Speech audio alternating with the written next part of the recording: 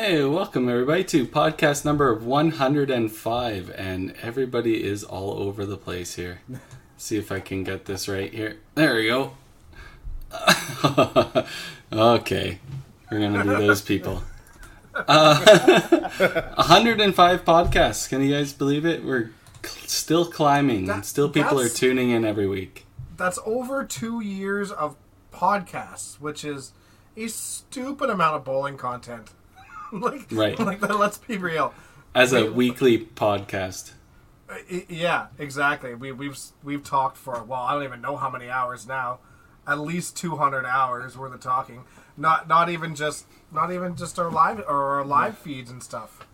I could maybe look up minutes that by now. Yeah, you. You specifically. Yeah, there should be Daryl's not here tonight, so there should be a stat for how long we've talked for. That's what he would be saying right now. So, Yeah, there you go.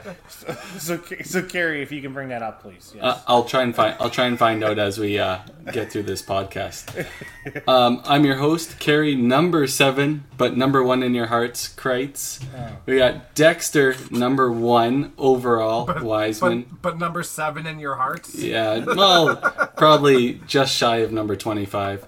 Number 13, Mr. Tim Wiseman. And number 2, Adam Weber. If you don't know what we're talking about, go to 5pinuniverse.ca. You can check out our rankings for the bowlers on the Western Canadian Bowling Tour. We try and keep them up to date. It's been up to date for a year and a half. I think I'm doing pretty good. What was the record for longest reign at number 1? You know what? It's a big asterisk now because there hasn't been any tournaments to dethrone you. Wow. It was just a question. I think it was like 300 and some days, I think. Yeah, I don't remember. I think that stat should go out the window now. It doesn't matter anymore. Yeah, it doesn't matter. It's like Tiger Woods' number 1 reign. Doesn't matter anymore. We were saying earlier before the podcast, we had a chance to bowl a little bit yesterday, and Dexter has the highest money earned in 2021 right now at $40. So 5PU does not condone illegal gambling, but I will gladly take your guys' money. Thanks. So he made $40, and that's Who did you take it off of? well, he took it off Carrie, myself. Tim, DB, and Evan. Yeah. I'm pretty sure my first game beat both Tim's games combined. Yeah. It actually That's did. for sure. Yeah. I had a 157 with 2 deuces, and then Schultz threw a deuce for me too. So I played very well. I had a 530 double, so I was happy. That's pretty damn good. For all you guys who don't know what we were doing yesterday, we had a video shoot at Sure Bowl for 5Pin Universe, and through Road 55, through the Edmonton 5-Pin and Ontario 5. We're building some videos to create content for 5-Pin bowling, and so I thought it was a pretty cool experience there. Didn't know necessarily what to expect, and it was a lot of fun. 2.5 hours of content, and we're excited to see the first kind of video coming out in hopefully about a month's time. And they even brought a drone in. The drone was really cool. So the drone is awesome. So if any other bowling alley or organization decides that they're going to do this, and they're going to bring in a drone to do any sort of video footage, lesson learned: vacuum out the foul lights. I don't know how often you people do it. I mean, our bowling alley's been closed for 6 months. We dragged the lanes and stuff, but yeah, no. And as that drone flew by, our foul lights are very clean now. Yeah, when we crossed the foul line, it was all nice. Yeah, it was awesome. It was a very expensive dusting of the lanes. It was. It was. And then the drone made sure a left 2-pin on 9 worked too, so that was good. It's just he may have accidentally drove it straight into a 2-pin. No, it was cool to see a lot of familiar faces and actually get to bowl in a small competition, even a side pot like we did. I'm missing it big time. Even though it was 30 some degrees and whatever, it was still fun. Yeah, it was a neat experience, and the crew was really good to work with. So hopefully we can bring a good product out to you guys on that. Yeah, and you know what? They were there for 2.5 hours with 3 cameras going the entire time. They collected a lot of footage, so hopefully we got a lot of good stuff in there, and I'm really excited to see it. Yeah. Mm-hmm. What's the plan for like those videos kind of going forward?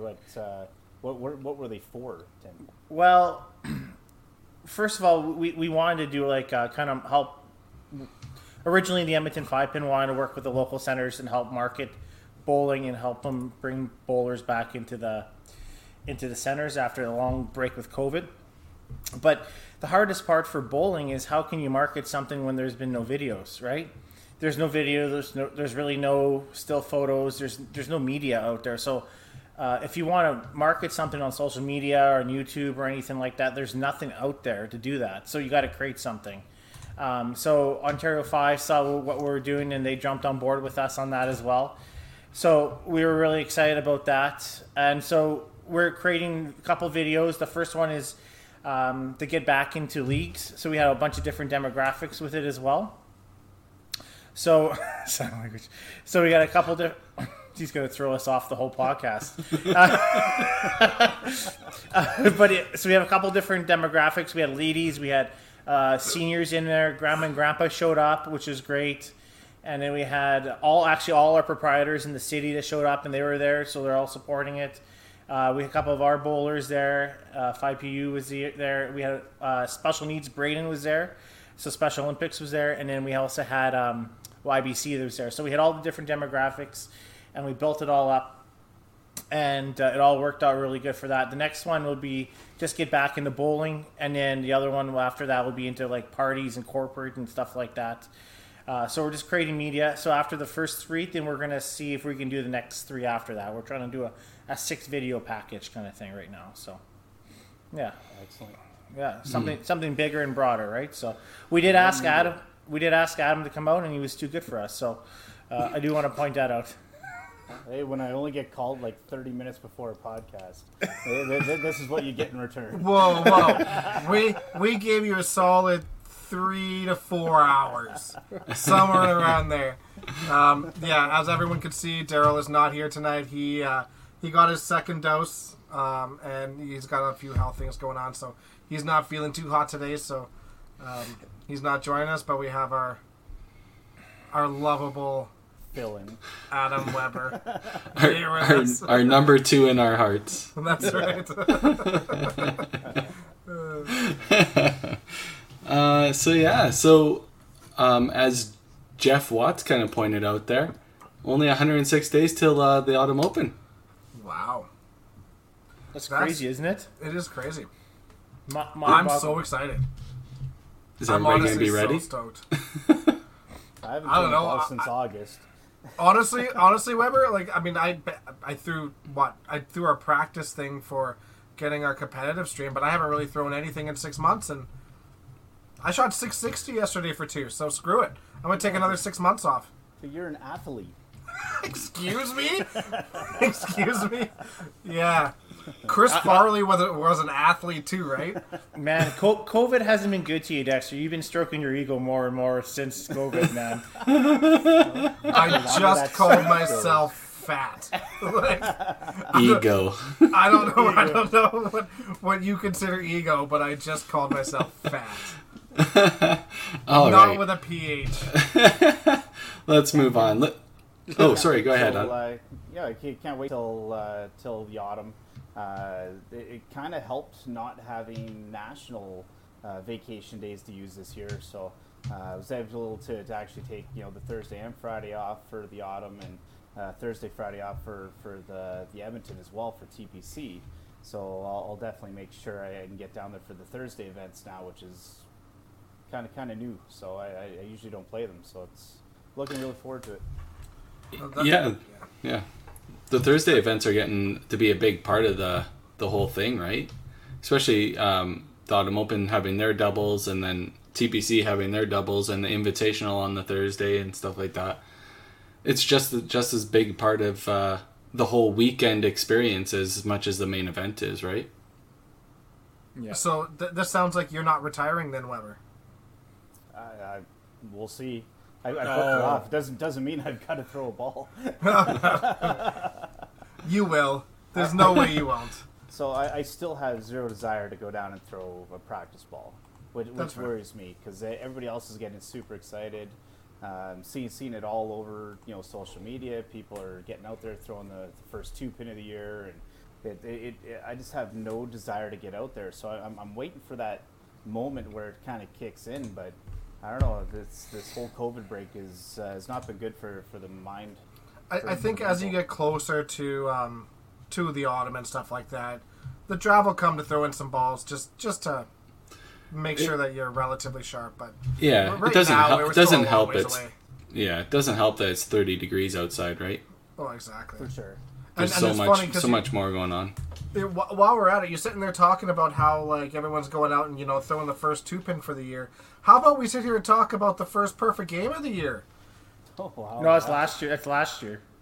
Well, sure, last year, whatever. Like Yeah. 2021, Timmy Sharp up in HAs and HJs. HJs. Yeah, Yeah, that's in what I'm trying to Grand say. Prairie. It's the words I'm trying to say. In Grand Prairie, yeah. They decided they're going to finish off their Monday Night League or whatever, and he goes out there and first week and throws a perfect game. Good for him. That's awesome. That's crazy, really. when you Yeah. think It's about insane. Yeah. Just out of the blue, first week back, maybe probably got 15 minutes of practice and then throw a perfect game that night. That's Yeah. pretty Pretty cool. amazing. Good Yeah. for Timmy. Yeah, and good for HJs. I mean, they put a lot of effort in up there, so it was a good moment for them. Yeah. So how does it feel to be the second best Tim bowler in Alberta? Perfect. I'm actually third. Tim Smith is better than I am too. So He's actually probably 13th. The rankings are pretty accurate. Yep. whoa! It's not the Alberta 5-pin universe rankings. It's the 5-pin Alberta. universe. Yeah. Yeah. Still probably 13th overall for Tim's, but so let's pay some bills here. We have our drinking partner, our beverage sponsor for the week, Alley Cat Brewing. Can't thank them enough for quenching our thirst during this heat. So true. And once again, All-Star Bowling Sales. Shelby and his crew have been a weekly sponsor for us, and they've been doing giveaways every week or every weekly podcast as well. And we'll be running one again tonight. So I see about 6 people already shared it. So if you want to be in the draw, you just got to enter hashtag All-Star Draw, and you'll be entered into the draw that we will run at the end of the night. Yeah. And Len's name's out of it already because Tracy's already on. So.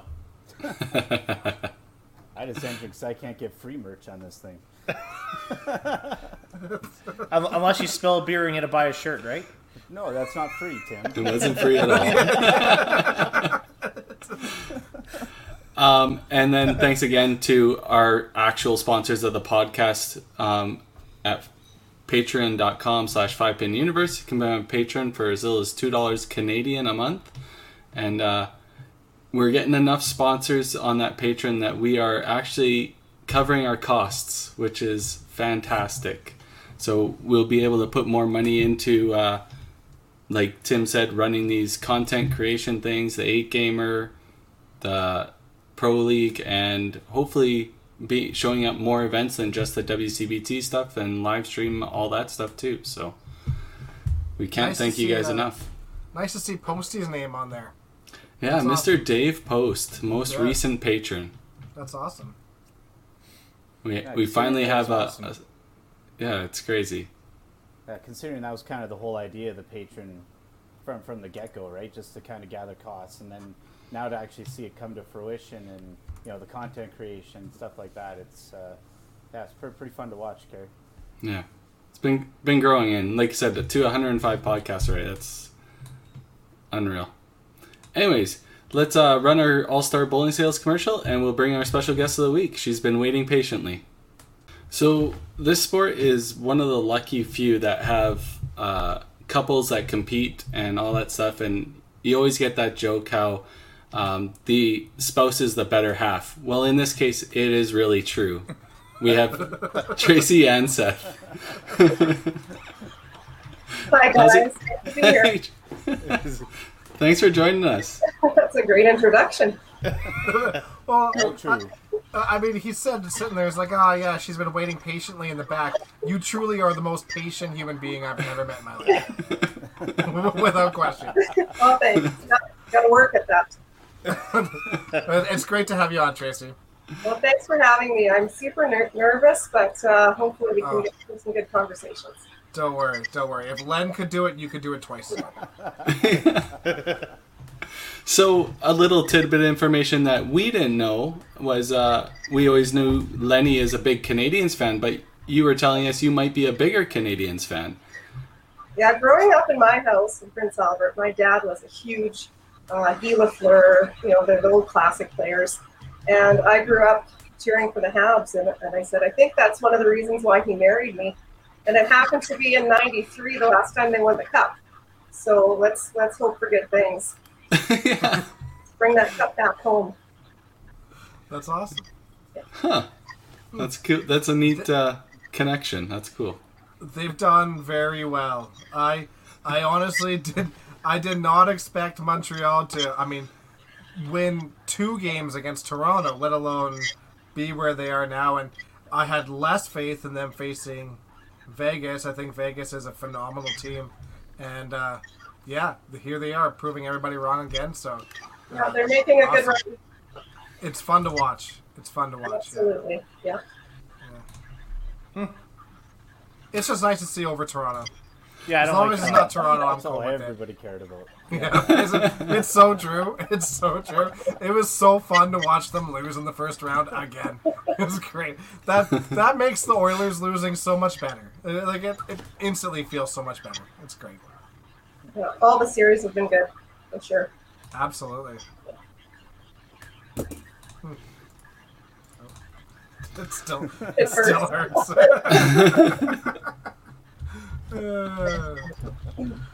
Awesome.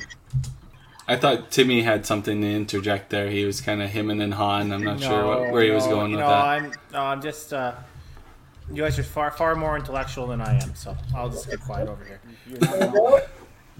Big That's fan awesome. art. Love it. A little bit of artwork here. You have very talented children. Awesome. Yes, all 3 are pretty special kids. Yeah. Yeah, like I was telling Tracy before, for those listeners out there, I actually have 3 records where her daughter painted on them, and they're all super cool. So they're all old vinyl. I have one of Groot, one of Sonic the Hedgehog, and one of the Stay Puft Guy from Ghostbusters. And they're awesome. They're super cool. Very talented kids, that's for sure. Far more talent than I've ever had. Yeah, I remember delivering that to you in Red Deer. Yeah, Yeah. It was awesome. I was so excited, honestly. Stuff like that is right up my alley. So, Jesus. it wasn't meant to be a pun, Tim. It's just sitting there laughing at non-existent dad jokes. That's awesome. Too funny. So, Tracy, we might as well talk a little bit of bowling here. How'd you get into bowling? Well, sports was always part of our lives growing up. My dad played some hockey and fastball. And I got started in fastball, and then when I was 7, we needed an activity for Saturday mornings, and my mom had done some bowling, so we just decided to try that out. Just kind of did the YBC, had some socializing time Saturdays with some friends. Lonnie Akers is one of them that's been a lifetime friend with the YBC program. Yeah, and then from there we kind of went into, never made a nationals when I was in YBC, but I did do well we got a gold in Winter Games when I think it was grade 12, grade 11. And then that same year, our ladies team ended up winning the gold, and I got the singles title that year. So it's kind of the first kind of taste of, hey, this is fun. I want some more of this in the competition. And after YBC, got a taste of some nationals. So I think there's a lot more, especially kids that don't quite get to that nationals level. need to remember that, please don't quit. There's so many more opportunities for you as soon as you have a chance to play in the Open, the Masters.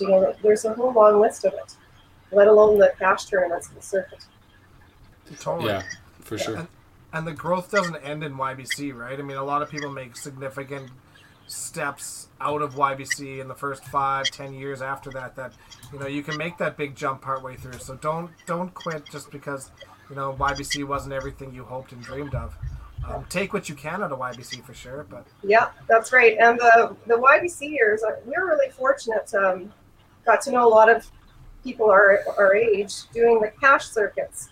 And they had YBC cash tournaments in Regina, Moose Jaw, Saskatoon, PA, and got to know a lot of great people around our province that still compete. From the Clarks, Carrie Snyder, some Jan Robb, some really nice, nice competitors, and you keep up those friendships. But you got a taste for that head-to-head match and a little bit of cash, and that kind of kept you going too.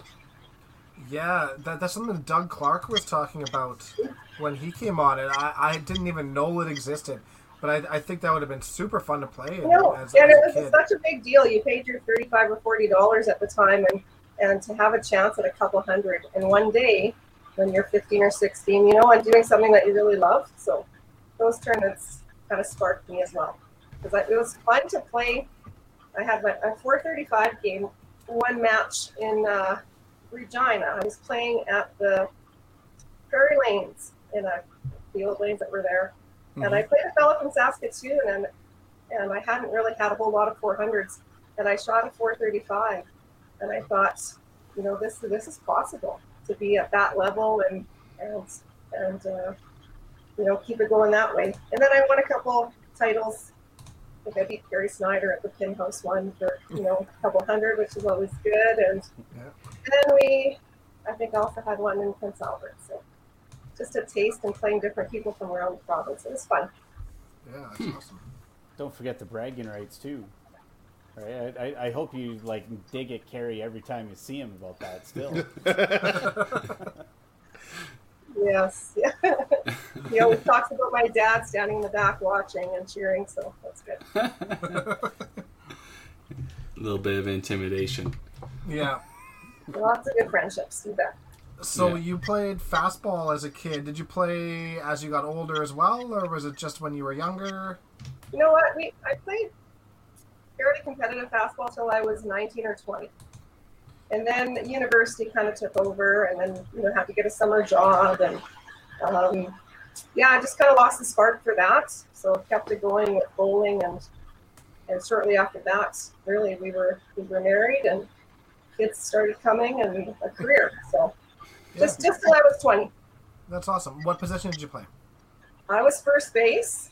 I'm not fast at all.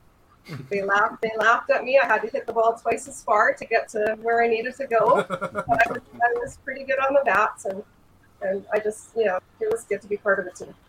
Yeah, that's awesome. I think we won provincials a couple times, so it was good. That's cool. Pretty successful in both sports. That's pretty neat. Yeah, it was a long time ago.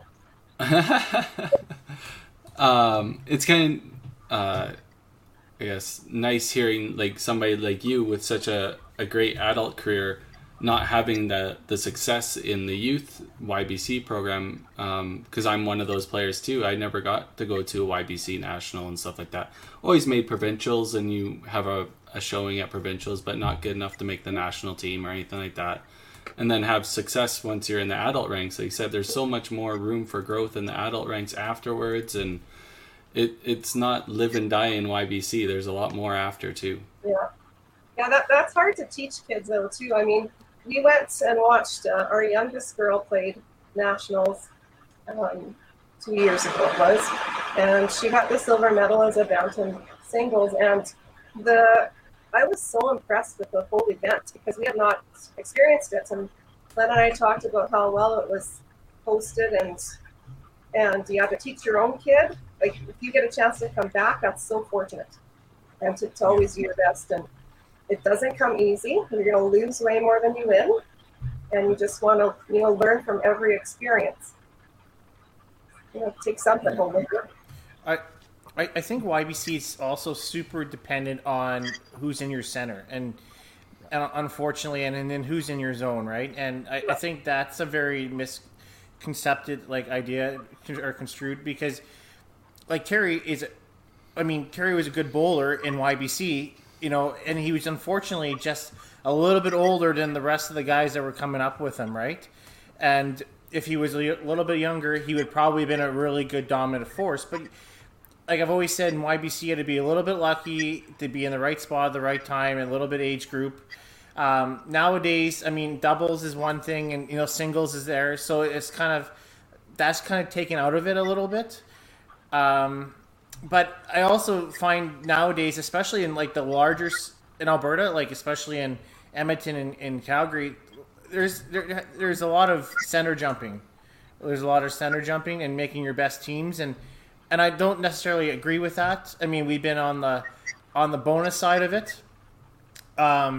Would we ever recruit, but I think YBC is super very dependent on who you bowl with and how lucky you are with your program.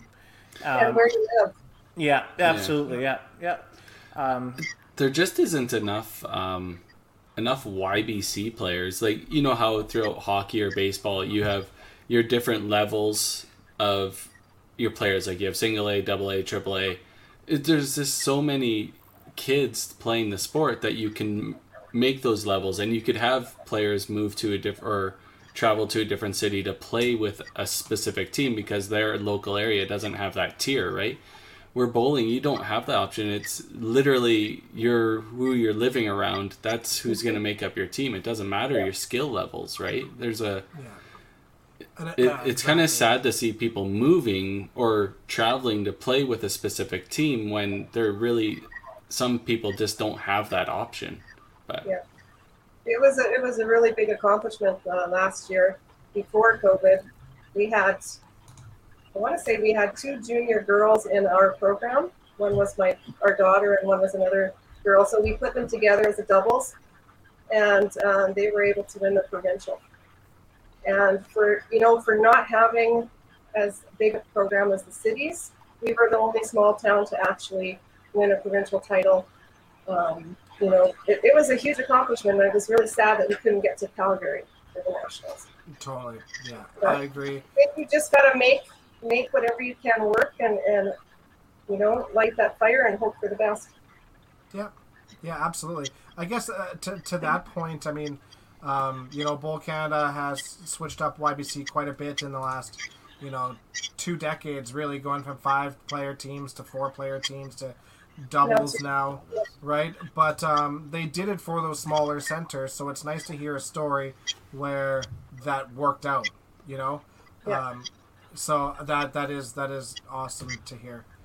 I think the big thing about the change between YBC and going into adults is that in YBC, if you want to make 4 steps, you kind of have to have a solid YBC program within your center, whereas in the adults, it's a little bit different. It's definitely far more individualistic. It's individual masters, it's individual until you make teams for both of them, right? So at least that's a little bit better because, you make a team, you're going to have a pretty solid team, but it also forces you to get better too. There's no gimmies. You're not going to be, sitting in a center where you have 5 seniors competing for four spots or something like that. So you're kind of forced when you get out of YBC to make that step if you want to compete. So, and honestly, when we were in YBC and seniors and stuff, we still wanted to compete well on Wednesdays, but we weren't driven to get better when we were kind of at that plateau in the YBC area, right? So you get out, you're forced to, but there's a lot of growth that can be had once you're out. I think the big key is just that transition period, right? Those final 2-3 years of YBC, and having the opportunity to play on some of the cash circuit now, and even just subbing on some of the adult leagues, right? Just kind of get your feet wet so you get that comfort level when you do start playing some of these tournaments.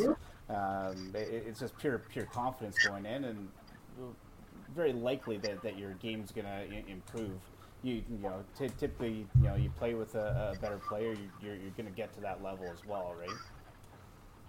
Yeah, that was the big shift for myself and for Len, is when we went to university and moved to Saskatoon. We were welcomed right away to their major league. I finished my YBC last year at Eastview, and the people were just remarkable. And then for you to stay and maybe play the Open a few years there, we kind of got a different perspective on things. And then we did move to a few other zones and played a few more times, but.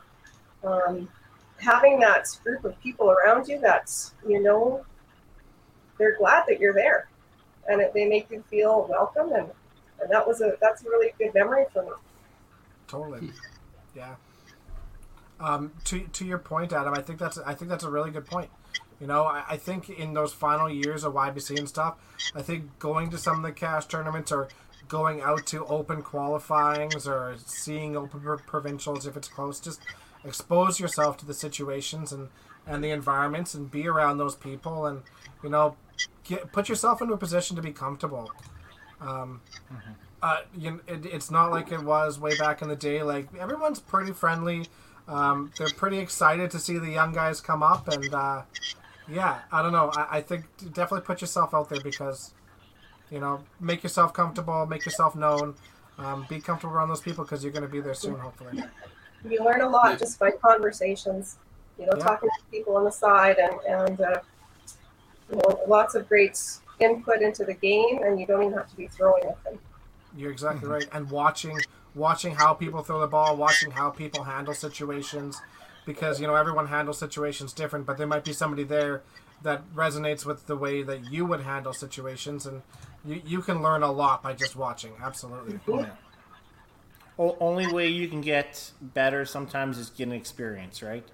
And sometimes you get thrown to the wolves and get beaten up and whatnot. I mean, I got beat up a few times before I made my first cutter or made my first Open. But if you want it that badly, if you want to learn and get better, it's the only way you got to learn, right? So, yeah. Yeah, I always like comparing it to other sports. Our men's pro league or our men's baseball league, or I guess I should say slow pitch league. There for years, we were a young team. We got the snot kicked out of us every year for like the 5 straight years until we finally could play as a team and got better and better. And now we're kind of the top. And then we have these young teams coming in. They're losing every game, and they seem to get discouraged and want to quit. And it's like, no, you just stick with it. You'll be amazed. You stick with your team, how things kind of flow out. And it's the same thing with bowling. You continuously go back to the Open, you keep trying out, and you learn stuff, you talk to the ones that always make the teams, and eventually you become one of those players that always makes the teams, right? It's a whole learning curve. I think it's super important for those players at that level to become that mentor to some of these younger kids coming up, or they at least be open to the idea if one of the kids comes up and wants to ask you a question, not to brush them off, right? They're hoping to gain some knowledge and gain some confidence and be a part of this group. So I definitely think quite a long time ago now, because I'm pretty sure the current group of so-called pros that are out there are pretty welcoming to that group, but it was super cutthroat back in the day, and these old guys did not want the young guys to take over their spot, right? Yeah. So now there's a lot of the pros that just want to see people succeed, and that's all we want for this sport. Yeah.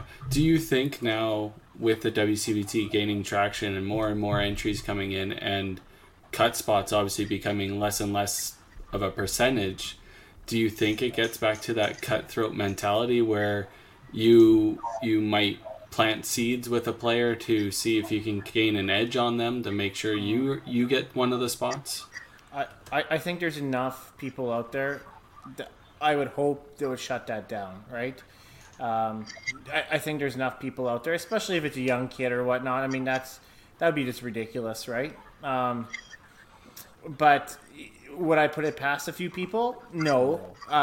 But do I think it's like a lot of people out there, like the Stan Blacks and stuff like that, like it was in the past? We're not where we were like that by any means, right? So we're way more welcoming than we used to be. There's still going to be those people, but unfortunately, I think the good will always outweigh the bad nowadays, right? So yeah, I'm gonna say like 98% of people are gonna be good. I mean, at the end of the day, we need people to bowl, and if we want to be successful in the Open and Masters, we need to have our best bowlers, and sometimes that's some of the young people coming up, and that's good for us. The other thing is you also don't want to have any animosity with any of those people either. You may have to be on a team with them. Why would you want to ruin those relationships? And third of all, I mean, WCBT is flourishing. We're having tons of people coming in, and no one's going to want to come to these tournaments if everyone there are dickheads, right? And really, it's true. Like, I'm not going to go. There was times on the Wednesday Night League where everyone was acting like really ridiculous, and I just ended up not wanting to go anymore. And I think ultimately the WCBT has gotten better.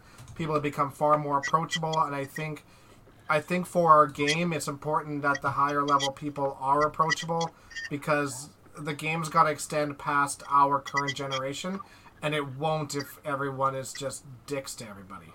Yeah, So, right. And I think too that if you kind of keep in mind, I mean, everybody plays their own game, and I've watched a lot of bowling matches, but you have to remember too that you don't know which eyes are on you.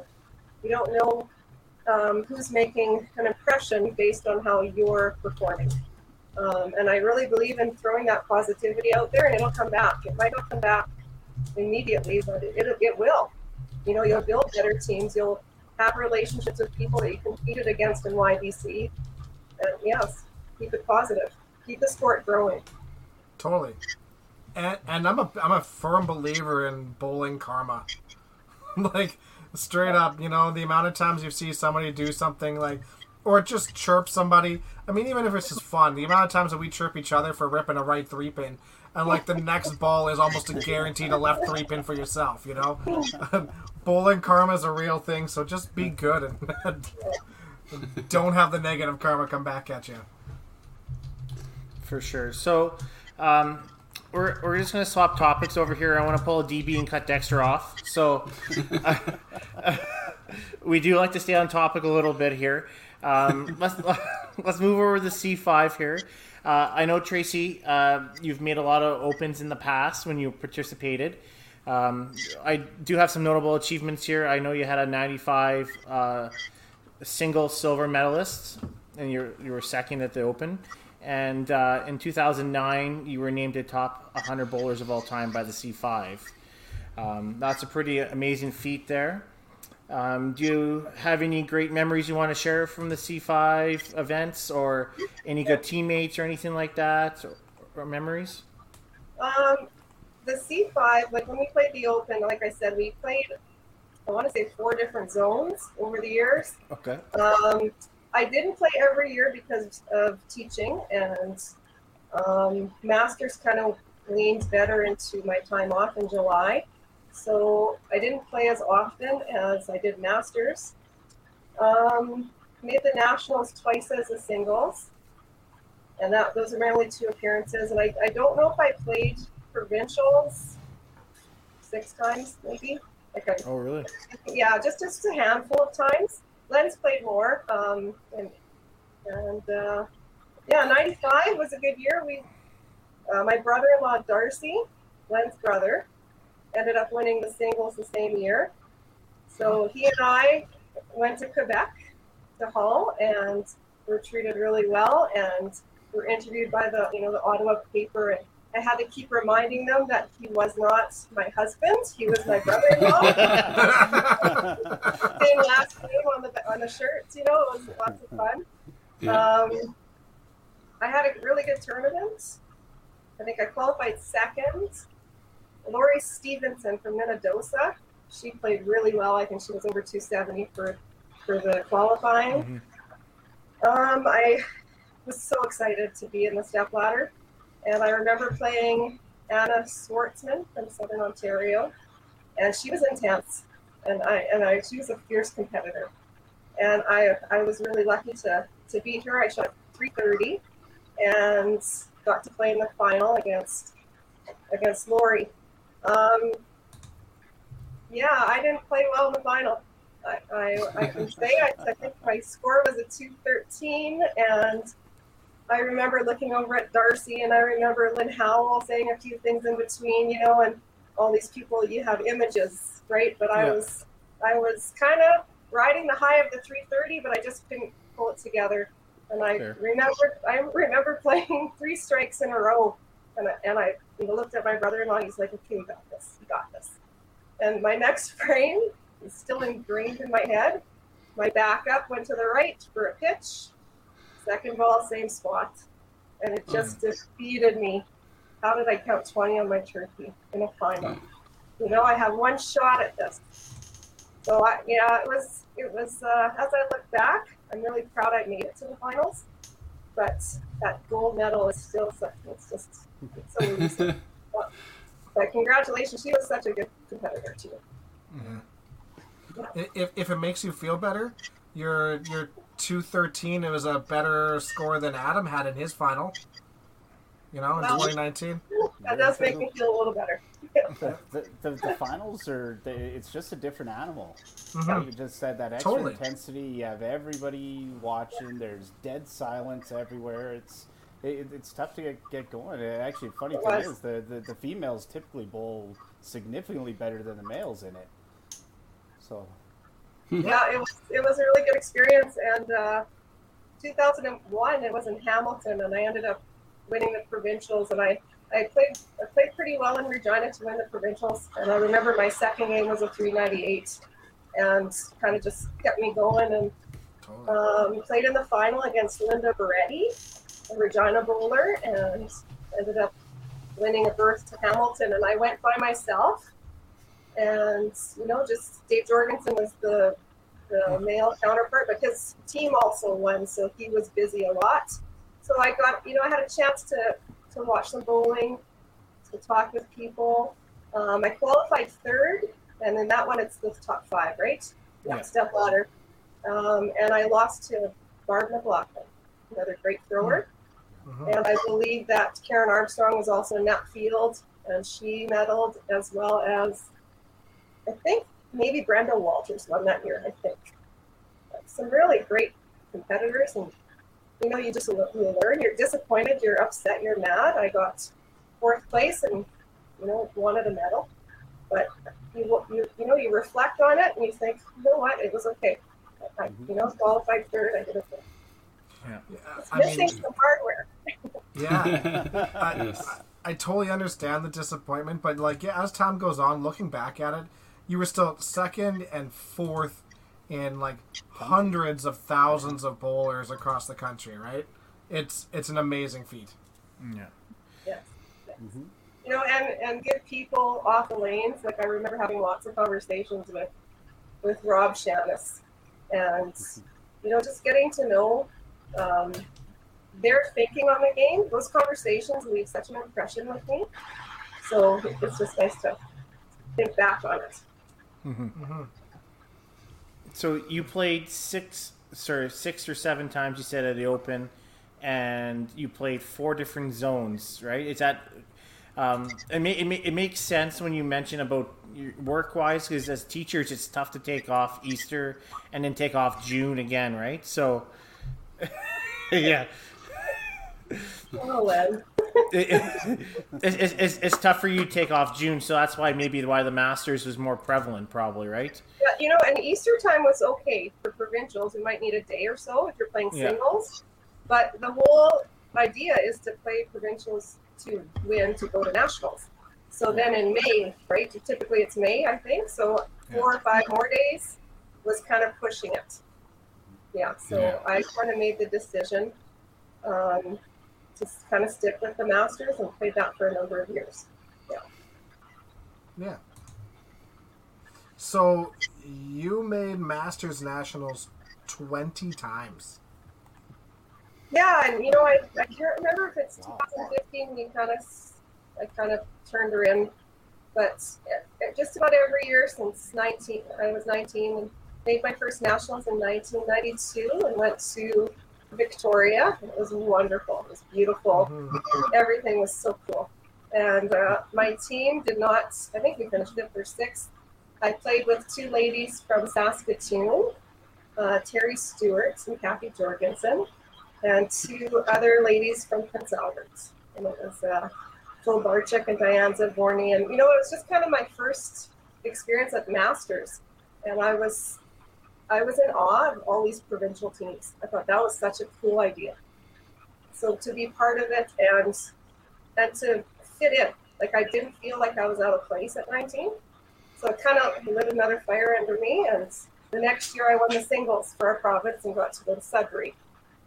And Don Salmond was the singles with me then. And I ended up getting the bronze medal. I actually found a picture. Tracy Smith's father, Mr. Boytel, was giving me my bronze medal. Oh, So that was a really cool picture to find, because he kind of made a big deal of it and embarrassed me because I'm kind of a shy person. But Karen Bourne beat me in the semifinal, and Diane Violini won the gold. And then I went on from there. I met a handful of times, and a couple times with Len, a couple times with Tom Patterson, numerous teams, and so many good people, good players, from Crystal Hibner to I don't want to forget too many people, but there's anyway, think about 15 teams that you played on. Exactly. The Spark Girls, Andrea Bodner, got maiden names now, just tons and tons of really good players, and we just couldn't win a gold medal. We worked really hard, and some of my best memories are 4th place, or just trying to get to that bronze medal and losing the last match. And, it's all good. It's okay. Yeah. How good did that first nationals feel? After, like you said, you didn't make it in YBC, and that's quite okay. But I bet you that first nationals, 19 years old, would have felt really good. Yeah, it was lots of fun for sure. Yeah. And then I tried the classifieds. I went to that the next year with some ladies that were all over the map in age, and it was just crazy. It was a great time. That was in Winnipeg. Yeah. That's one tournament that I wish I made nationals in. That's for sure. It was great. Len was on a team that won too in Edmonton, and it was just fun to watch. You just see all the different. The levels of averages and how they're just intense at times and fighting for that first spot. It was great. Yeah. We did talk about that a few podcasts ago. It was a totally unique event. I thought it was one of my favorite events to play. Right, the national classifieds. I always enjoyed it. It was definitely different. I mean, I don't, like you said, like you have a Class 1 bowler that's shooting a 90. It's tough to be upset with them because that's around their average, right? But and you're the coach. And you're the coach, yeah. That was the hard part. I was just getting beer, right? Maybe that's why we came in 8th,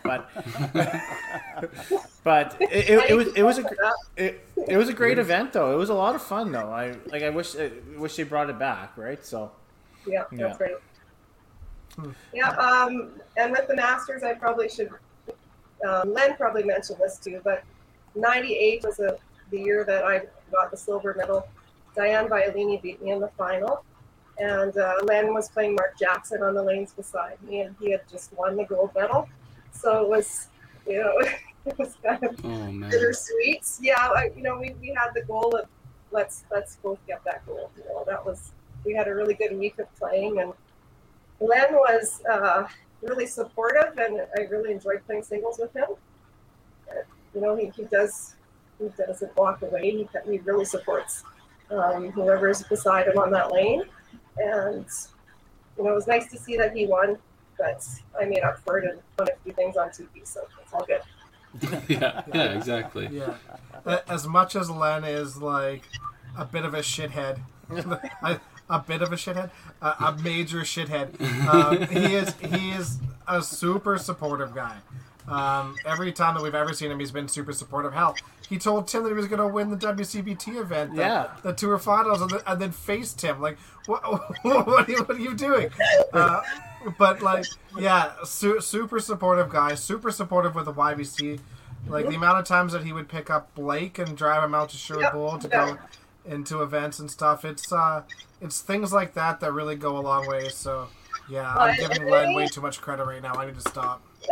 Any other ladies that have played singles with him have all told me that too. So Alyssa Spark, Crystal Hibner, Michelle Fizzy, they've all said how great he is to bowl with. So I think it was 2 times we got to play singles together, which was great.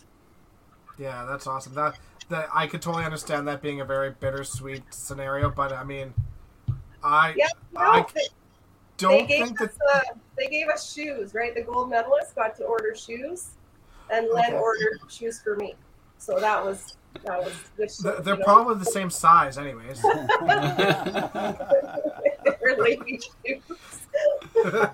You give a little and then you take away. I like it. But honestly, I don't think anyone. I don't know. Tim would probably know better than me, but can anybody think of any couple that's won gold medals at the same time? I was just trying to think singles? if there's ever been a couple that has won both divisions in the same year, and I don't think so. That would have been the closest by far. I think so. I'm sure teams have done it, but I mean, teams have done it. We were this close, Yeah, that's crazy. That's so cool. That is really neat. I've been digging over the Summer Over History stuff, and I haven't come about it, so I could be wrong, but I just got the Master stuff too, so I haven't seen any of that stuff. So, yeah, you guys would have been in the record books for sure. Mm-hmm. Yeah. That would have been crazy. Did you have a... Diane, right. I don't think you're the only person to say that. Do you have a favorite memory from Masters?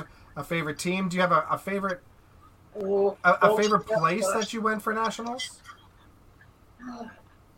You know, we've been lucky. I think we would have gone through the provinces pretty much twice. Newfoundland, of course, is always a highlight because it's just so beautiful. I really enjoy Hull. Yeah. Canada Day on Parliament Hill is something to see. Mm-hmm. Really enjoyed that.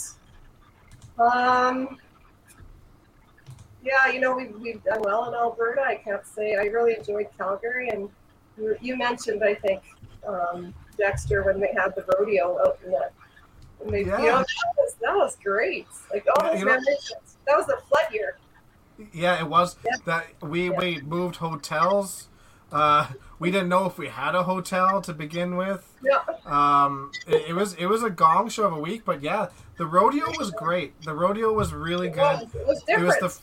It was the first time I'd ever been to anything like that, and it was super fun. I was really surprised, and you learn exactly why all those bulls are so mad. Like you get, I don't know. Yeah, it was a good time. Yeah. Yeah, it definitely was. Remember, Red Deer was lots of fun. Winnipeg has always hosted great nationals. And one year they had like a carnival theme, which was kind of cool because you could get your fortune told, and you know, it's just the different game nights are fun. I enjoyed Quebec. I enjoyed Northern. Southern, you get to go to ball game if you want. Yeah, it's. Oh yeah, that was. Do we want to talk about going to ball games, Tracy? Yeah, actually, that was brought up by Kevin. We ignored that comment. I saw Kevin's comment. Yeah, you know what? I don't control Len. I know. What would have been the alternative? That's what I'd like to know. Do you know what? If anybody had a shirt, because you know what? The problem was he was sitting right behind the bus driver and everybody saw everything. Right? I remember you two laughing. We're in the back of the bus and you see these two little marbles, right? And it's Len. Oh, man. Yeah, that's one of many stories, I'm afraid. But you know what? We've stuck it out this long. We're okay. That's what I mean. You are the most patient person. You weren't rattled one bit. You're just like, day in the life. You know, like, too funny. Yeah, I just wish you had a bigger cup. Our kids hear things like this, and it's like, oh yeah. Also, Dad did that. Yeah. But I feel like you guys have like a really unique family, relationship, and I don't know. I mean, we were talking before, you guys do Festivus for Christmas and stuff like that too, right? I love it. I love it. Yeah, it's awesome. I love it. You guys have a unique family experience, and it's great. I think that household would be a lot of fun. Yeah, we have to laugh a lot, for sure. Yeah, definitely. Yeah. All right. So as we leave it, Len and the bus, we're gonna move on to TSN and television. You want to tell us a little bit about your television experiences? I know you won back-to-back in 95 and 96, and you represented CBC twice and TSN 5 times altogether. Yes, it was. It's probably the highlight of my career, just being a part of those shows. I don't have the hardware from the Open and the Masters like a lot of your previous guests, and I do envy. And when I hear some of the wonderful players from across the country that have those gold medals, it's pretty impressive. When I was able to get to TSN 95, I had just had Aaliyah, and we had just got married a few years. So I was young, and I remember being really nervous and going by myself. And then there was another winner from the South, so we had kind of counterparts to hang out with the men and the women. Some of the impressions I have were how the lights were so bright and how the heat of the lights really, I felt that. The quietness of the crowd. And then if you could listen closely, you could hear some of the commentary. So it was to keep your focus, and I kind of made myself the promise that I would, didn't matter what happened, I like the format frame by frame. So let's just see how many frames you can win that first match. And, keep it on the lanes and just hope for good things. I remember practicing and also being at the bowling school, and Tom had the kids line up the gutters. So this was just before I left for my first TSN. And it kind of just like, okay, I got to focus here. I've got to really maintain this focus. And it did help tremendously. So, I had to dig out my notes here. But we had so many good players, my goodness. I remember playing two ladies from Saskatchewan. One in the first year was, I want to say it's Heather Lawrence. And she had just thrown it like a 360. She had a huge game. I ended up playing Sandy Denbury in the final, and Sandy Horton. She's fantastic.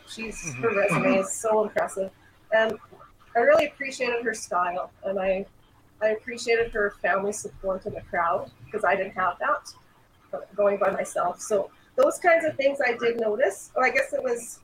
Sorry, it was Leslie Walliser I played in the first year, and then Heather Lawrence in the second year. So I got to play Saskatchewan people each year. Sandy Denbury in the final. I shot a 287 to her 246. But what was impressive, which kind of lasting memory she gave me, is I started with 3 strikes in a row, and it was a battle. It was 5-5 by the time we were done. So just her tenacity and her determination, and I was just like, wow, I did win. This is cool. So, and I averaged 286 for the 4 games on TV. Took home a nice little prize of 6,400, which was cool. That's awesome. And then when they told me I got the buy back, I was like, I get to come back. I don't have to play provincials. That was just, it was such awesome. a cool thing, yeah. And Yes, I played Bart Murphy from Prince Edward Island, some names here. Kathy Davidson, another great thrower. And I played Heather Lawrence. And in the final, the second year, I played Shirley Abbott from Newfoundland. Oh, okay. And the second year, I was just in awe that I could throw the ball even better. And I averaged 300 for the 4 games. So that was the first time that was done for men or women, and it was incredible. It was like you felt like this is just going to be easy. And then the third year, I got back, and Deanna Barber beat me first match. and it was I was expecting my second child, and I was confident. I felt good. I felt comfortable.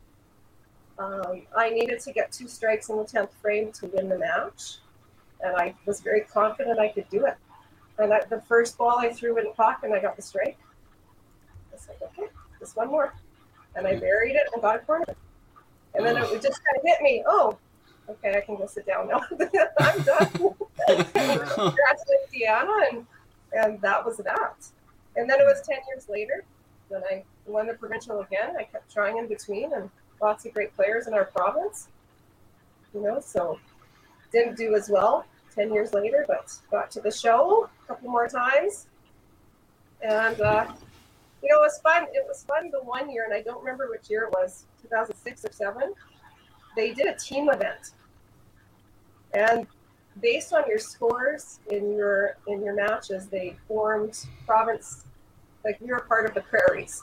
So it was myself, Sandy Anderson, Jim Llewellyn, and I think Matt McKillop. So we were the Prairies team, and then we played, the Eastern team, and then they did a Baker style with 1 frame each. And they wanted it loud, and they wanted to show the contrast between the singles events. So just being part of that was very cool too. So I got two frames in that, and I know I went pitch spare both times. Didn't even hit the middle. But it was so fun though. Yeah. I think that was the year that was it Brad Glynn? Brad Glynn started jumping everywhere or something. I heard. I think that was the year. Yeah. So how crazy? I know Len brought this up, and we talked about this. Your win at TSN is what your community saw it and actually got you a bowling alley because of it, or built a bowling alley because of that. How crazy is that? It's crazy. It just tells you the kind of people that lived here back then and still live here. They didn't, certain people didn't like that we were driving to North Battleford, to Unity, to bowl, and why don't we have a bowling alley? How hard is it to get a bowling alley? So they bought the co-op. They did fundraising as a community, and some amazing people stepped up. They got lanes, put in 4 lanes in the old co-op building, and they're still there. And I promised myself to try to give it back by working with the youth, and been doing the YBC program ever since. But yeah, it's incredible. It's incredible what small communities can do when they come together. Oh yeah, that's really neat. And your center's it's fairly busy for the most part. You guys have a lot of different leagues, right? I don't know. I know your YBC program's half decent, right? And then I know Lenny bowls there whenever he feels like, I guess, right? He has keys. I know. Yeah, you guys have keys. Yeah. So. No, our youth program, like most places, has gone down in numbers. I'm really hoping there's a huge bounce back after this whole COVID thing. I think people are going to want to be involved. I really do, and hopefully we can get some kids from school that kind of realize, this is an option for you. Our league play, we have a couple seniors leagues during the week, and then a few night leagues, but it's not like it used to be, but it's still, it's doing okay. We just need a little more. Mm-hmm. Totally. I just want to point out the fact that you averaged 300 in one of those things is absolutely incredible.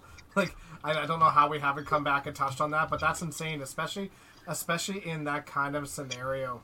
Again, with all the lights and the people and just the sole focus on you. for you to sit there and say you walked in and he's like, yeah, this is going to be easy, that is incredible.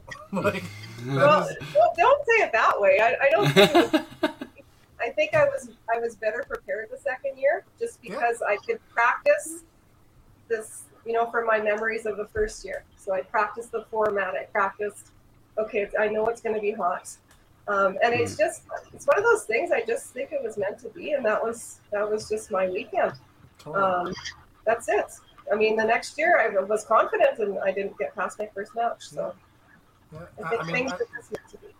That's kind of the way the match play is, right? I mean, you can have a great day and still lose in match play, right? So you still have to be a little bit lucky to. I mean, not lucky, but I mean, the better you are, the more luck you're gonna have, and you're probably gonna get through those matches a little bit easier. But it's still match play. Somebody could still shoot 400 at you, right? So it's Well, let's be fair. Like in a pins game format, you have to get lucky once or twice because those frames are so important, right? 10% of the match is over in one frame, right? Like it's the carryovers such a big deal. You really have to stop and breathe and get that focus, and it's the exciting part though. Well, Dexter, prime example, like your record on the WCBT, you've never lost in frames, right? You've always lost in pinfall. Right, your losses were 5-5 splits. Like, just one frame you need, right? At any one of those matches, it's insane how crucial it is and how much pressure. Especially Tracy's saying the heat, running the WCBT events at Heritage Lanes. We happen to have a spotlight on us. It got hot just in that, and that's without TSN. I think it was a lot more congested, and there was a lot more people all around the pits and stuff like that. I couldn't imagine the heat level in there. Yeah, the crowd was right to your left where we played in Newmarket, and it felt like they were just on a lane with you, right? And then behind you could hear the commentators, even though they have the plexiglass, you could still hear them. And I just kept, okay, hit your spot. Focus. I think at that point they were still filming in the summer, but for the winter, so people were still dressing up in long sleeves and all that too, right? So everybody's sweating the whole time. Just get really hot in there. It was filmed in August. Yeah. When did it transition over to Calgary for TSNs? That's a good question. Because it ended up going to Silver Dollar, I remember. For a long time. Yeah, when I went back in 2005 and 6, it was at Silver Dollar. Yeah. You were sitting there talking about bowling school and having the kids line the gutters and have everybody be loud and bowling like that. I happened to watch 10-pin this weekend, and I'm trying to watch a little bit more 10-pin because there isn't a whole lot of 5-pin stuff going on right now, and they're doing the King of the Hill tournament or a King series of the Lanes. King of the Lanes, and That Bayside Bowl, awesome. It looks like it's so much fun. They're allowed to be super loud the entire time. They're like arm's length away from all the bowlers, and the bowlers get to go high five them. I don't know. I think having them that close but still being able to be loud would be absolutely awesome. I think it'd be so much fun. I think I'd like that better than pure silence, because pure silence you hear everything. At least if you start having everybody be super loud, it kind of drowns out, a lot of the other stuff. And or you have the super silent, and we get that one person with a loud pitch something or does something, talks.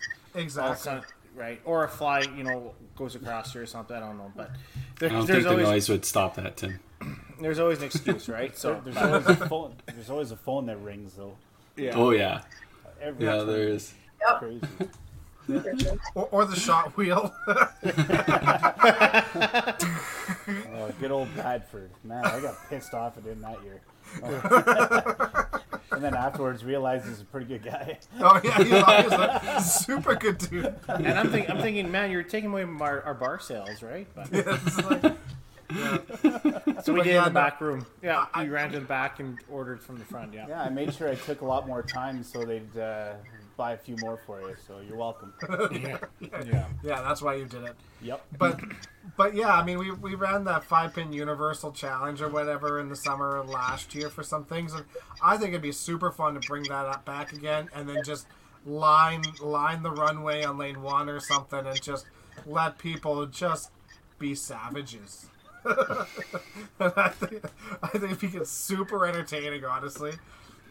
Well, the Pro Team League thing, that you can have audiences now that COVID restrictions are lifting and stuff like that. You can have your local center people, if they want to come watch the pro team play their match and stuff like that. Those are options now with these restrictions lifting and stuff like that. I think that's huge opportunities for this stuff. Yeah. That'd be, you're right. Well, especially if you created the event around that buzz, right? Then people know going in it's going to be like this, and they're not going to get mad at anybody. Yeah, exactly. Carrie, what we can do, we'll put the other feed up on the TV, right? We'll have our feed going, and then we'll sell premium tickets to sit down in the pit on the other side. That'll cover our costs. But $20 a seat each match. $20 a seat. But wait, You get to sit right there. They can't be from the other team though, because you know the Bombers are going to be a bunch of dicks, right? Yeah, that's right. Because Daryl needs an edge in order to get his geriatric team to win, right? So, just saying. Oh, But man. anyways, we were talking about Saskatoon Bowling School. I think that's the first time I ever met you. Tracy was in Saskatoon. 25 years instructing at that school, and like I don't think there was been a better fit for somebody at that school. I know you went there for a few years. I believe you met Len there too, right? You guys met Len there, right? I Love at met first Len sight, maybe. before Yeah. Yeah, But it's a big part. It's a big part of my life. 5 years I went as a student, and then Tom invited me to come back as an instructor. And being in education at the time, he also had offered, a chance for me to go into his classroom and do some volunteering. So I went in and did some of that with his grade 1 kids and got to know Tom a little better. It's been such a learning experience every year, and it's something that it's rewarding, as rewarding for me as it is, I think, for the kids. And you just hope to give a little bit back through your conversations with the kids, making those connections. And our youngest kid had a taste of it, and she really liked it. So, hopefully we can get it back in 2022, and we can start to see these kids back, because their excitement to be there and their questions, and when you work with 8, 9-year-olds in a classroom, having a chance to be with sometimes it's 16, 17-year-olds, you just get a different perspective. And I think, what can I offer them? What do I have to offer these? The Tyler Tickett that I had one of the years I taught her. And sometimes it's just getting them to reflect on their own game and throw some challenges at them. Tom's been such a role model for me too, and the fact that education is so important for him, and working with the kids is how we can give back. Yeah, It's excellent. yeah. Could not agree more. Bowling school is awesome. It definitely helped us in so many ways, and helped us get to know all you guys too. And it's Who's the annoying 5-pin bowling guy? Who is that? We don't know. Do we know? Oh my god! No, I like he it. keeps trying to get on. That's fun. He's my favorite. How many years, Tim and Dexter, did you guys come to the school? My memories. Not 4 or 5. Yeah, 4 or 5. Yeah. yeah. Yeah, I had Leslie Walliser once, and I had Val Fleischhaker twice. Yep. And then I had, is it Reno Sincera? Or is that Reno? Carol. Sakaro, yeah. I had Reno. from And, Canada. and mixed with Jimmy Llewellyn that year. Yep. So I think that was what I had. I think we had 4. So. That's remarkable that you remember. Yeah, Yeah. I was thinking the same thing That's too. 'cause- remarkable. What the Oh, heck? sorry, and Larry Johnson. So 5. We've been there for Very 5 good, years. yeah. Yeah, for the longest time, there were instructors coming from all over the country when the enrollment was strong and the budget was there. And that was really fun as an instructor to be able to, go and supervise and do the whatever with the after hours, but have those conversations with people like Leslie and Lori Stafuric. Yeah, like just some really great people. I can remember half the students that were in my groups, but it's interesting the stories that come out after.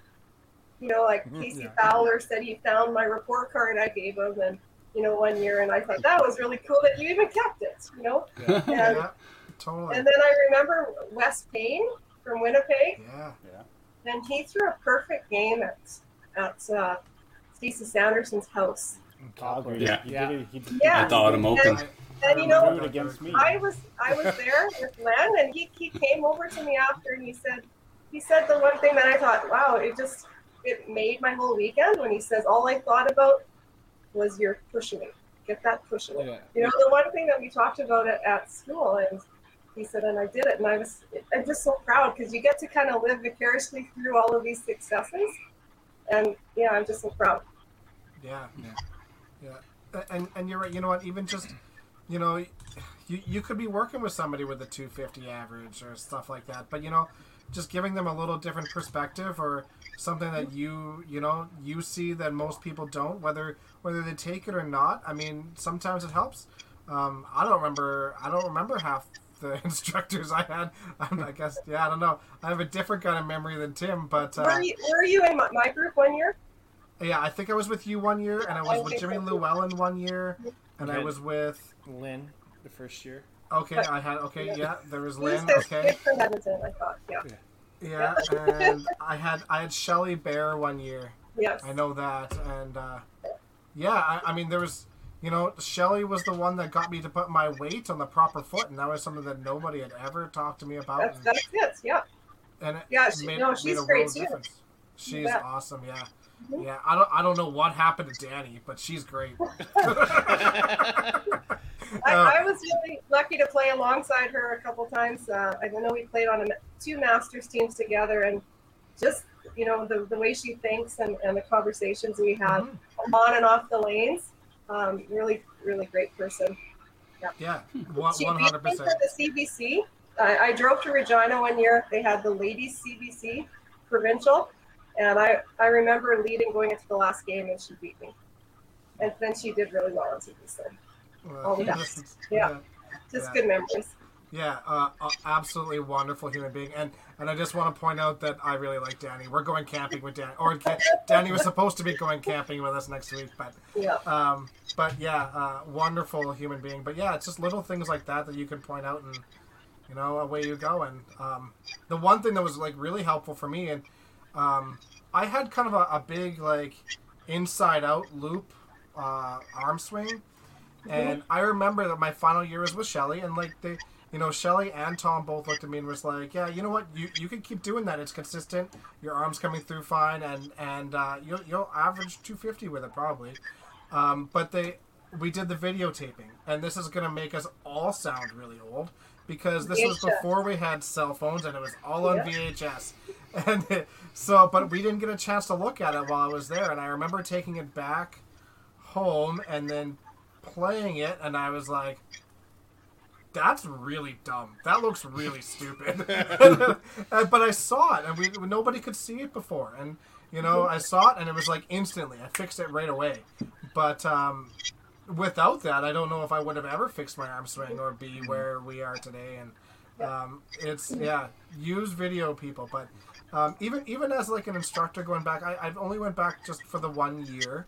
And it was a great experience, but the one thing it does is it definitely gets your brain engaged into the game really quick and like analyzing everything. And Tom probably recorded things on a video disc, so whatever. Or reels, big reels.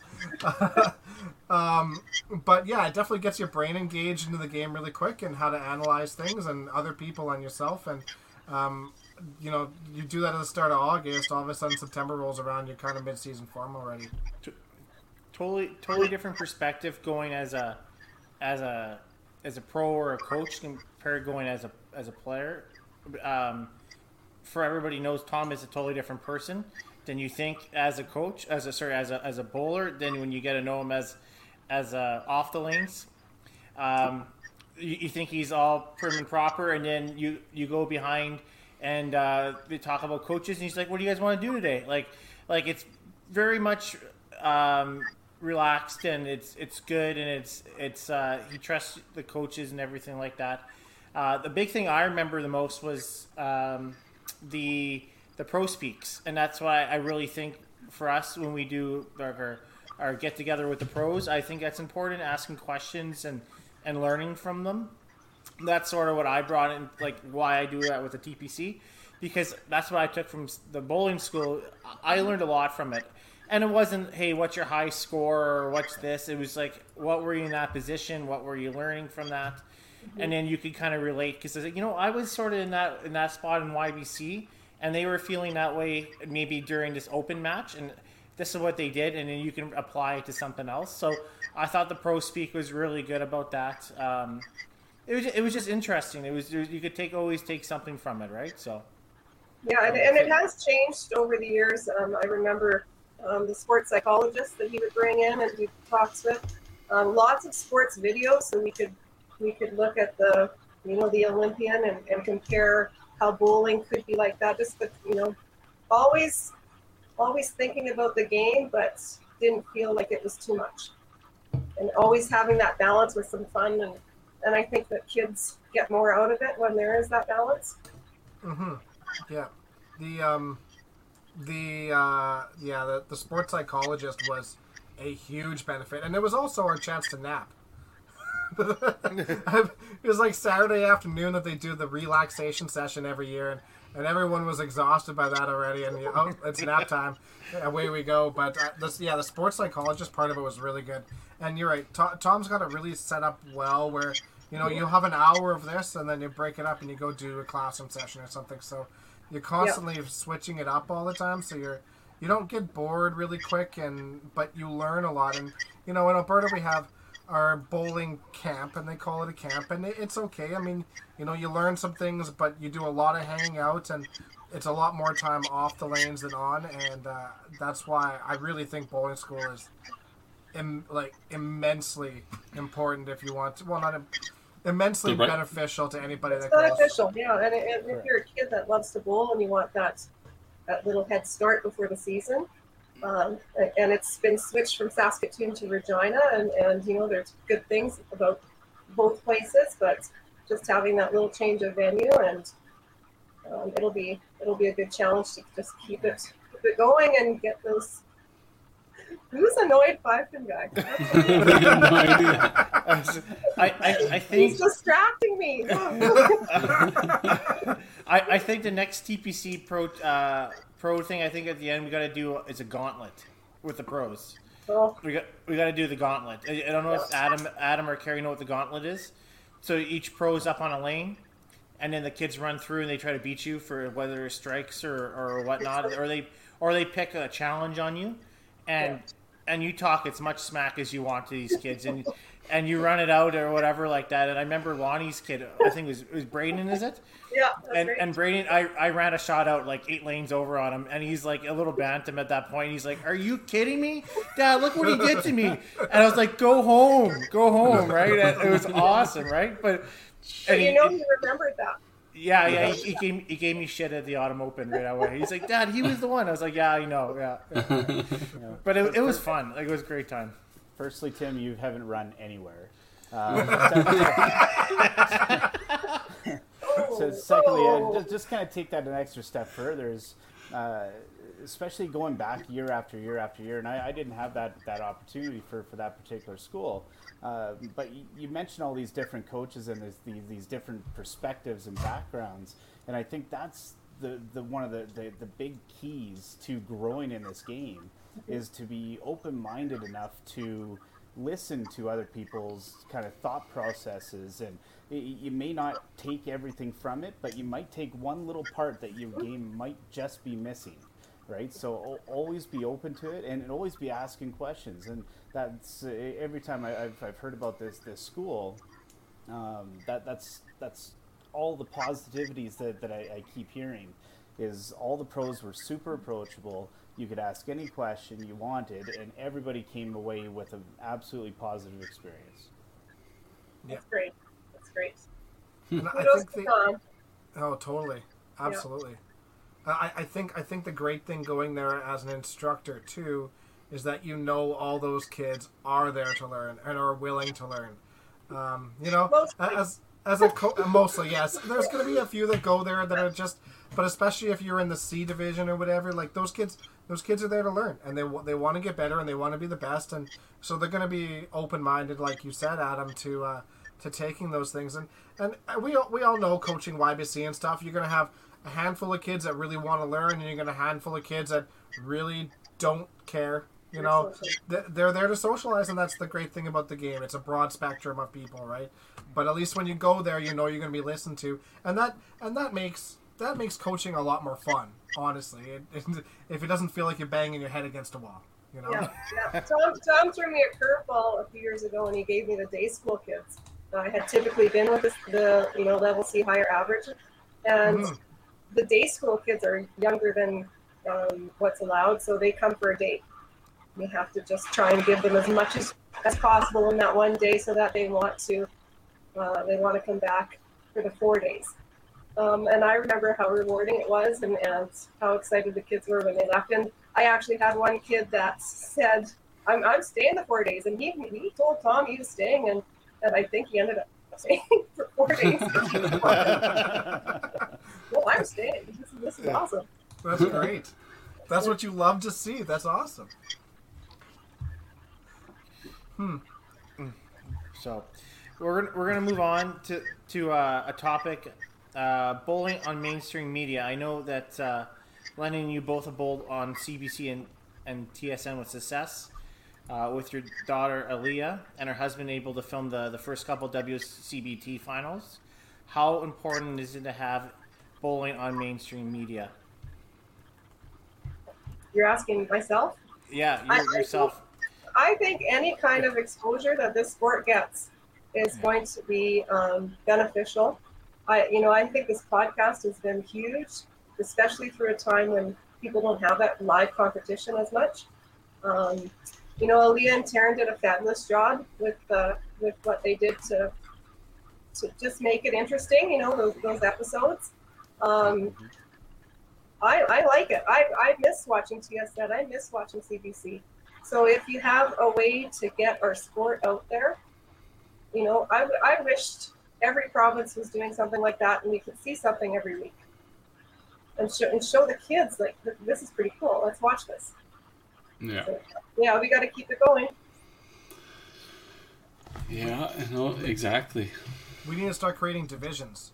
We need to have like a 5-pin U, Saskatchewan division, and then they can run some matches every week, and every Wednesday night be Saskatchewan night, and every Thursday night be Manitoba night. And how big's your Patreon account? Not big enough.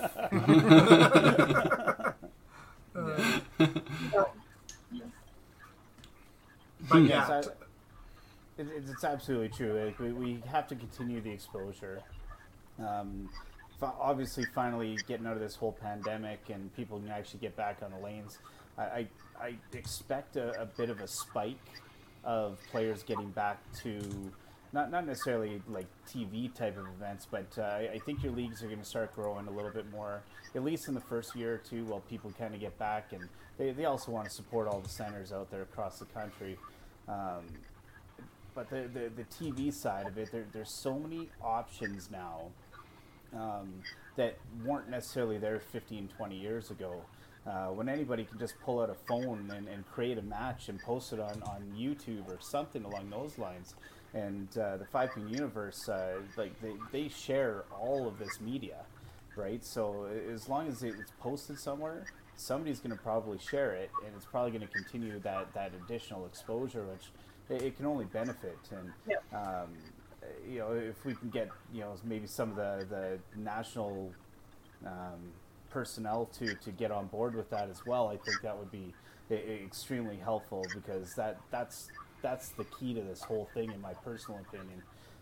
Five Pin Universe can only do so much without the support of the national bodies, and that has to happen sooner than later. This sport is it's on a real bad track. Our community is strong, and I really do think like things like the Facebook and the Facebook Live, you know, tournaments and things. But you're right, we do need to have the sponsors step up and say, let's do this again. Yeah. You know, that's what I'm hoping.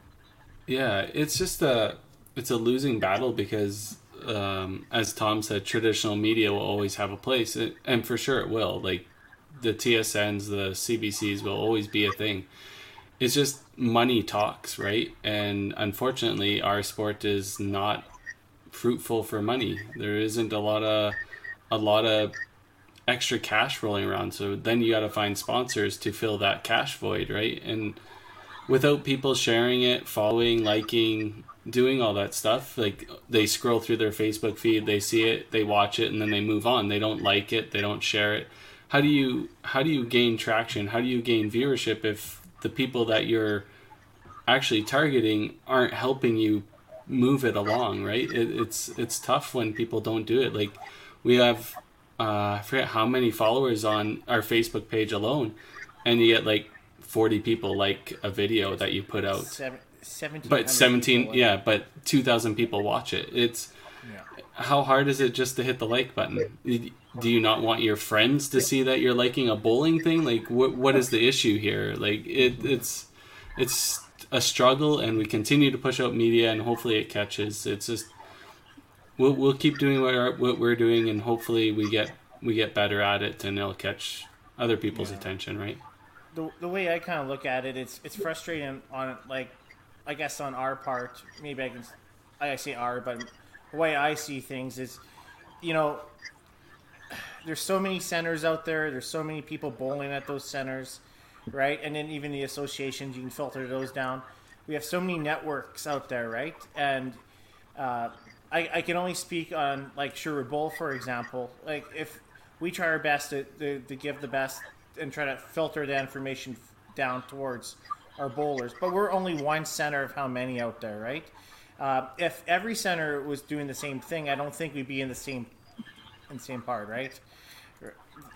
Yeah, thank you. Right, and until we get there, everything's algorithms out there, everything's number based and everything else like that. So when people say we just need a sponsor, it's not that simple, right? So we got to have a product in order to create that, and that's sort of why we're doing these podcasts, or the tour's doing the finals matches, or we're trying to build those videos with the E5. We have to build something in order to get that other spot, right? So yeah, exactly. Good news though, guys. This week they changed the single game betting rules here in Canada.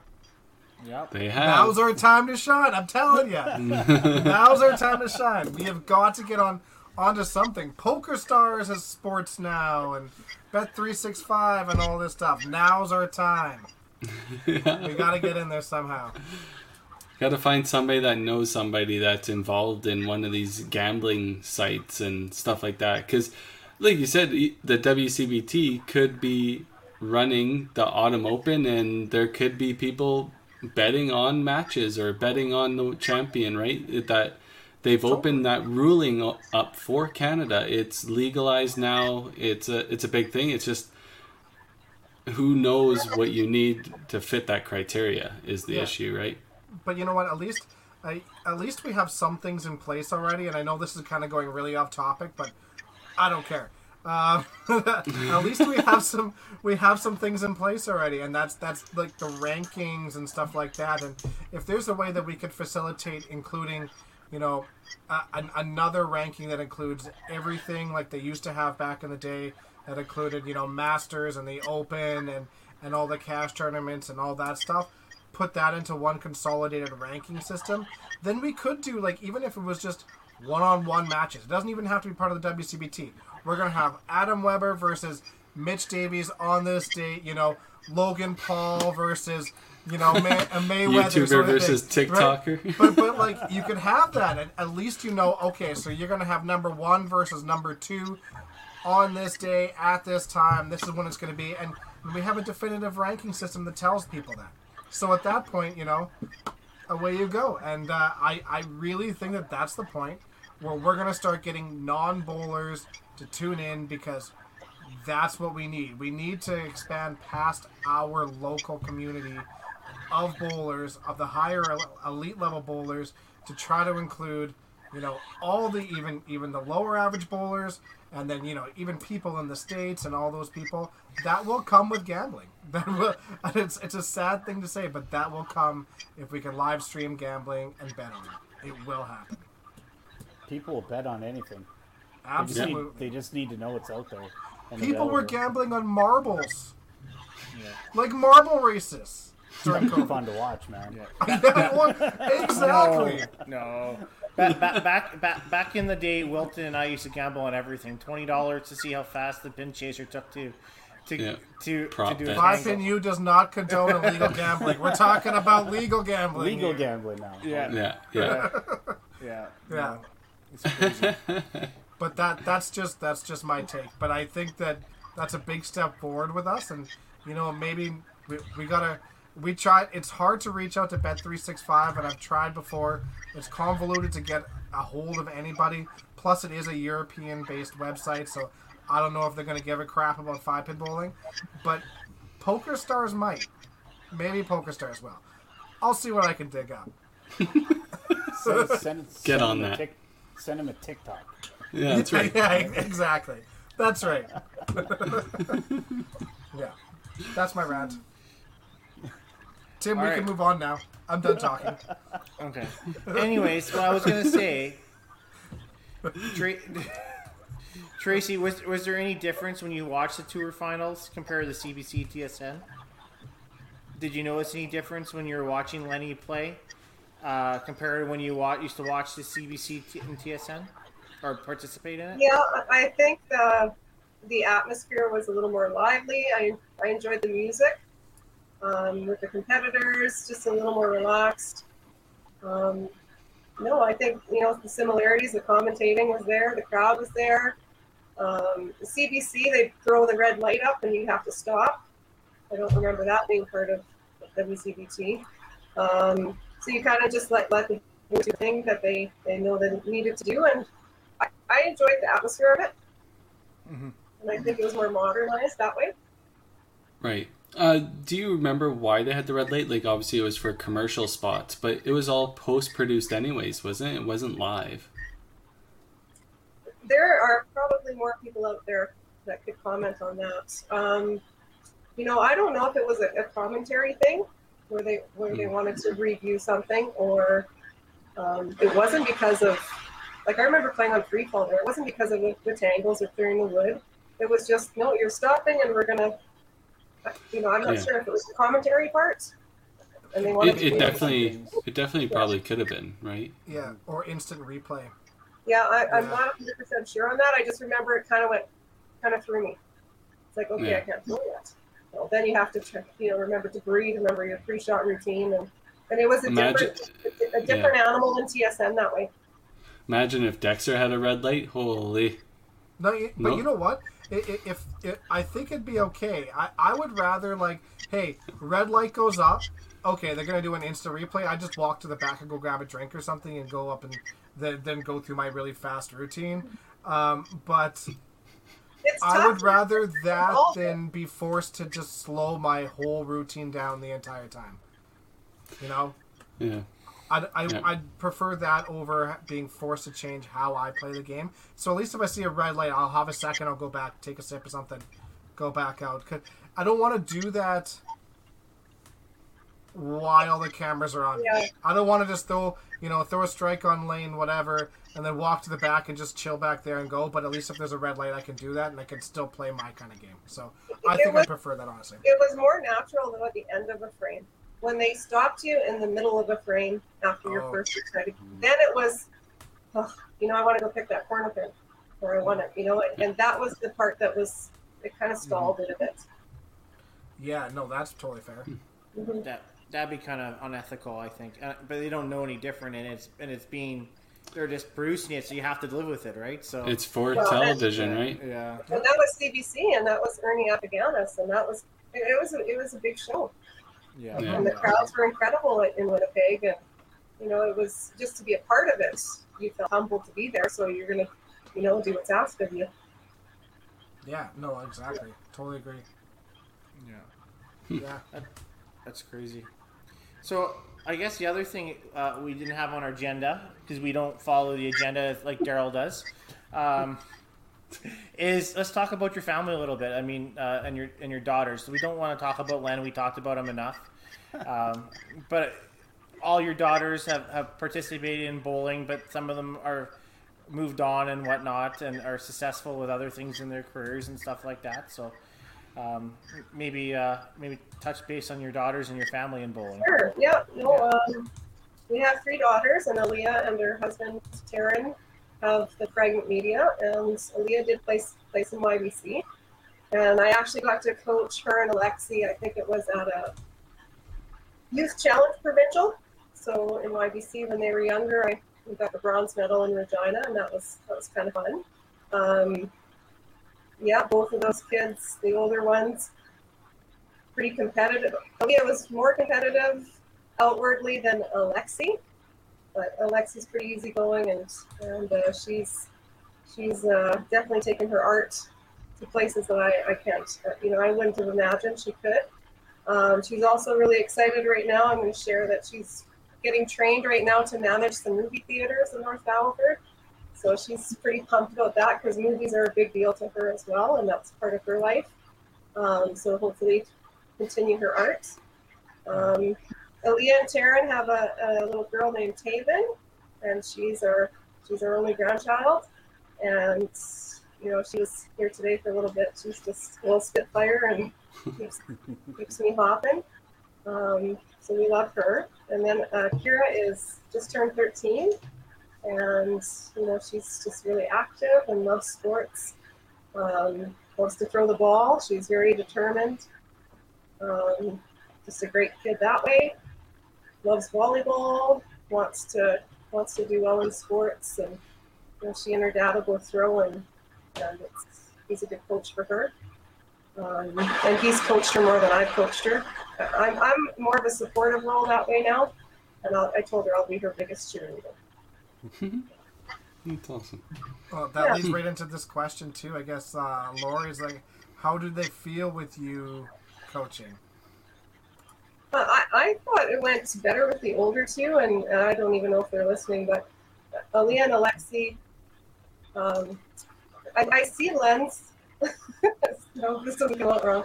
I see Len's attitude came out more with Aaliyah. When she played, she was more of a firecracker, and Alexi was more laid back like myself, but she also, she's competitive, but in a different way. Mm-hmm. It was easier to coach them. I found I butted heads pretty good with Kira, and she just responded better to Len. So I'll bowl with her in a league, and I'll cheer her on, but just the whole coaching. I know, Mom, and I get some comments like that, and with Len, it's he has a better way with her. They have. And sometimes that just happens. I mean, He's a great kid, and I love all 3 of them, but sometimes personalities come out, and we do clash at times. Tim hated having my dad around. There you go. While he was Tim, if he would try to, Dad wasn't really a big coaching sort of person when we were in YBC. He didn't really start coaching until after we were at YBC, and Dad really wanted to help us out a whole lot. But he's super supportive, Dad, really good. But sometimes you just don't want to hear that, and that was something that I think Tim kind of struggled with at times, is that he didn't always want them right behind them trying to support them. He just kind of wanted to brood and go for a walk by himself sort of thing, and so sometimes that's just the way it is, and it's nothing personal against anybody. It's just sometimes hearing things from your parents, it's easier to lash out and be angry with the people you're closest to. Of course, right? Of course, And, yeah. So. Yeah, and I coached Alexi at Winter Games one year. That was kind of fun too, an experience. And that was up in Prince Albert. So yeah, so that's the extent of it. Besides, the every week communication during league play and YBC. Yeah. Yeah. Yeah. Lenny obviously has a close bond, right, with your youngest daughter. They drive everywhere to go bowling.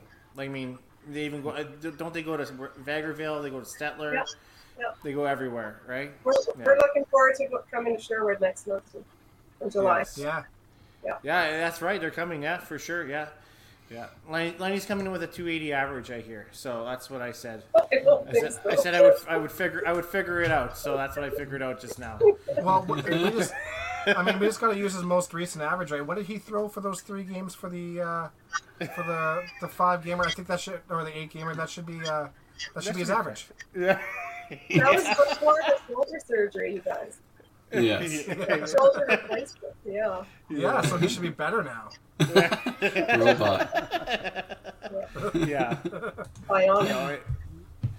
Yeah, it's great seeing him do all that kind of stuff. I'm looking forward to the 24th. Good to see you guys, and Yeah, absolutely. and same as your IQ. Yeah, okay.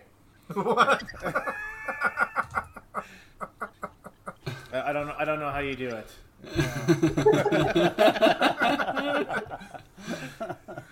Yeah. Oh boy. Well, I think that leads us in the perfect time to end this podcast. We're getting close to that 2-hour mark. Tracy, once again, one of the best players, one of the best people involved in bowling. We enjoy you, and of course you have to drag Len along to all the tour stops, but we appreciate you when you come out and chit-chat with you, and it's a good time. Yeah. Thank you for having me. You guys are doing such a great job. And I was extremely nervous, I have to say.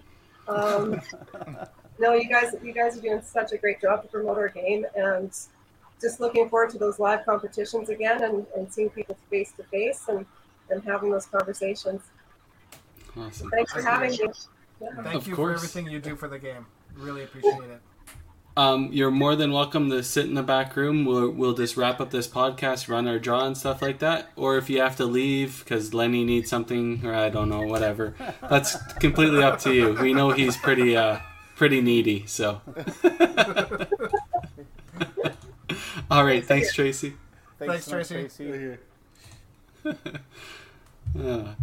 What a tremendous lady.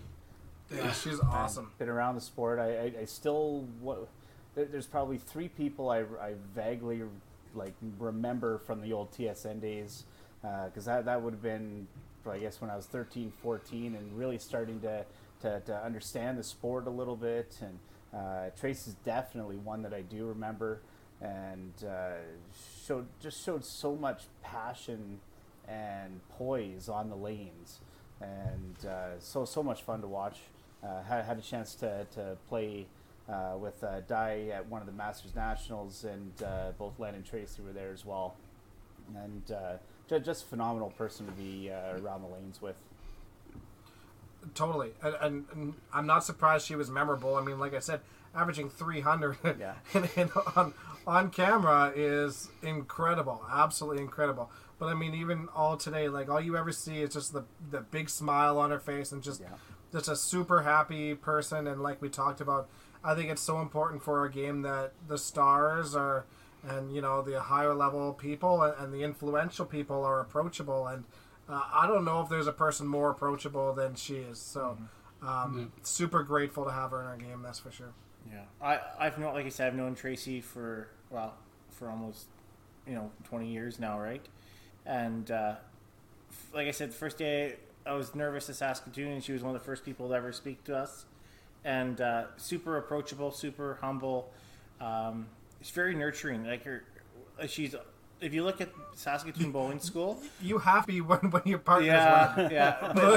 But if you look at Saskatoon Bowling School, other than Tom, I always thought Tracy, right? And that's how I always thought Saskatoon Bowling School. I always thought Tom, and I always thought Tracy, because I think that school wouldn't be the same without Tracy, right? And that's how I kind of always felt it that way. And she's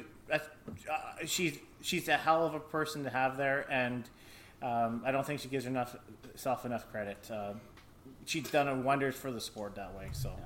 Yeah, kind of what you were saying, before the podcast even started, Tim, was it's almost 1 year to the day that we had Len on this podcast, and how we really screwed up and we needed Tracy on first, and then Len could have been 100, 365 days later. But no, to have a couple like them involved in the sport at such a high level and so involved with bowling school and all that stuff, it's amazing, and we can't thank them enough for coming on our stupid little podcast and helping us out and bringing their memories and everything to our audience, right? To have people watching us live and watching the post after.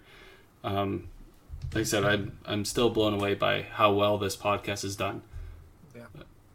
But yeah, they're both just such great people and great with the kids, and ultimately the kids are the future of our game. If we don't have the kids involved, we're done, guys. And those two have done a phenomenal job with just the kids in general, and yeah, very grateful for both of them.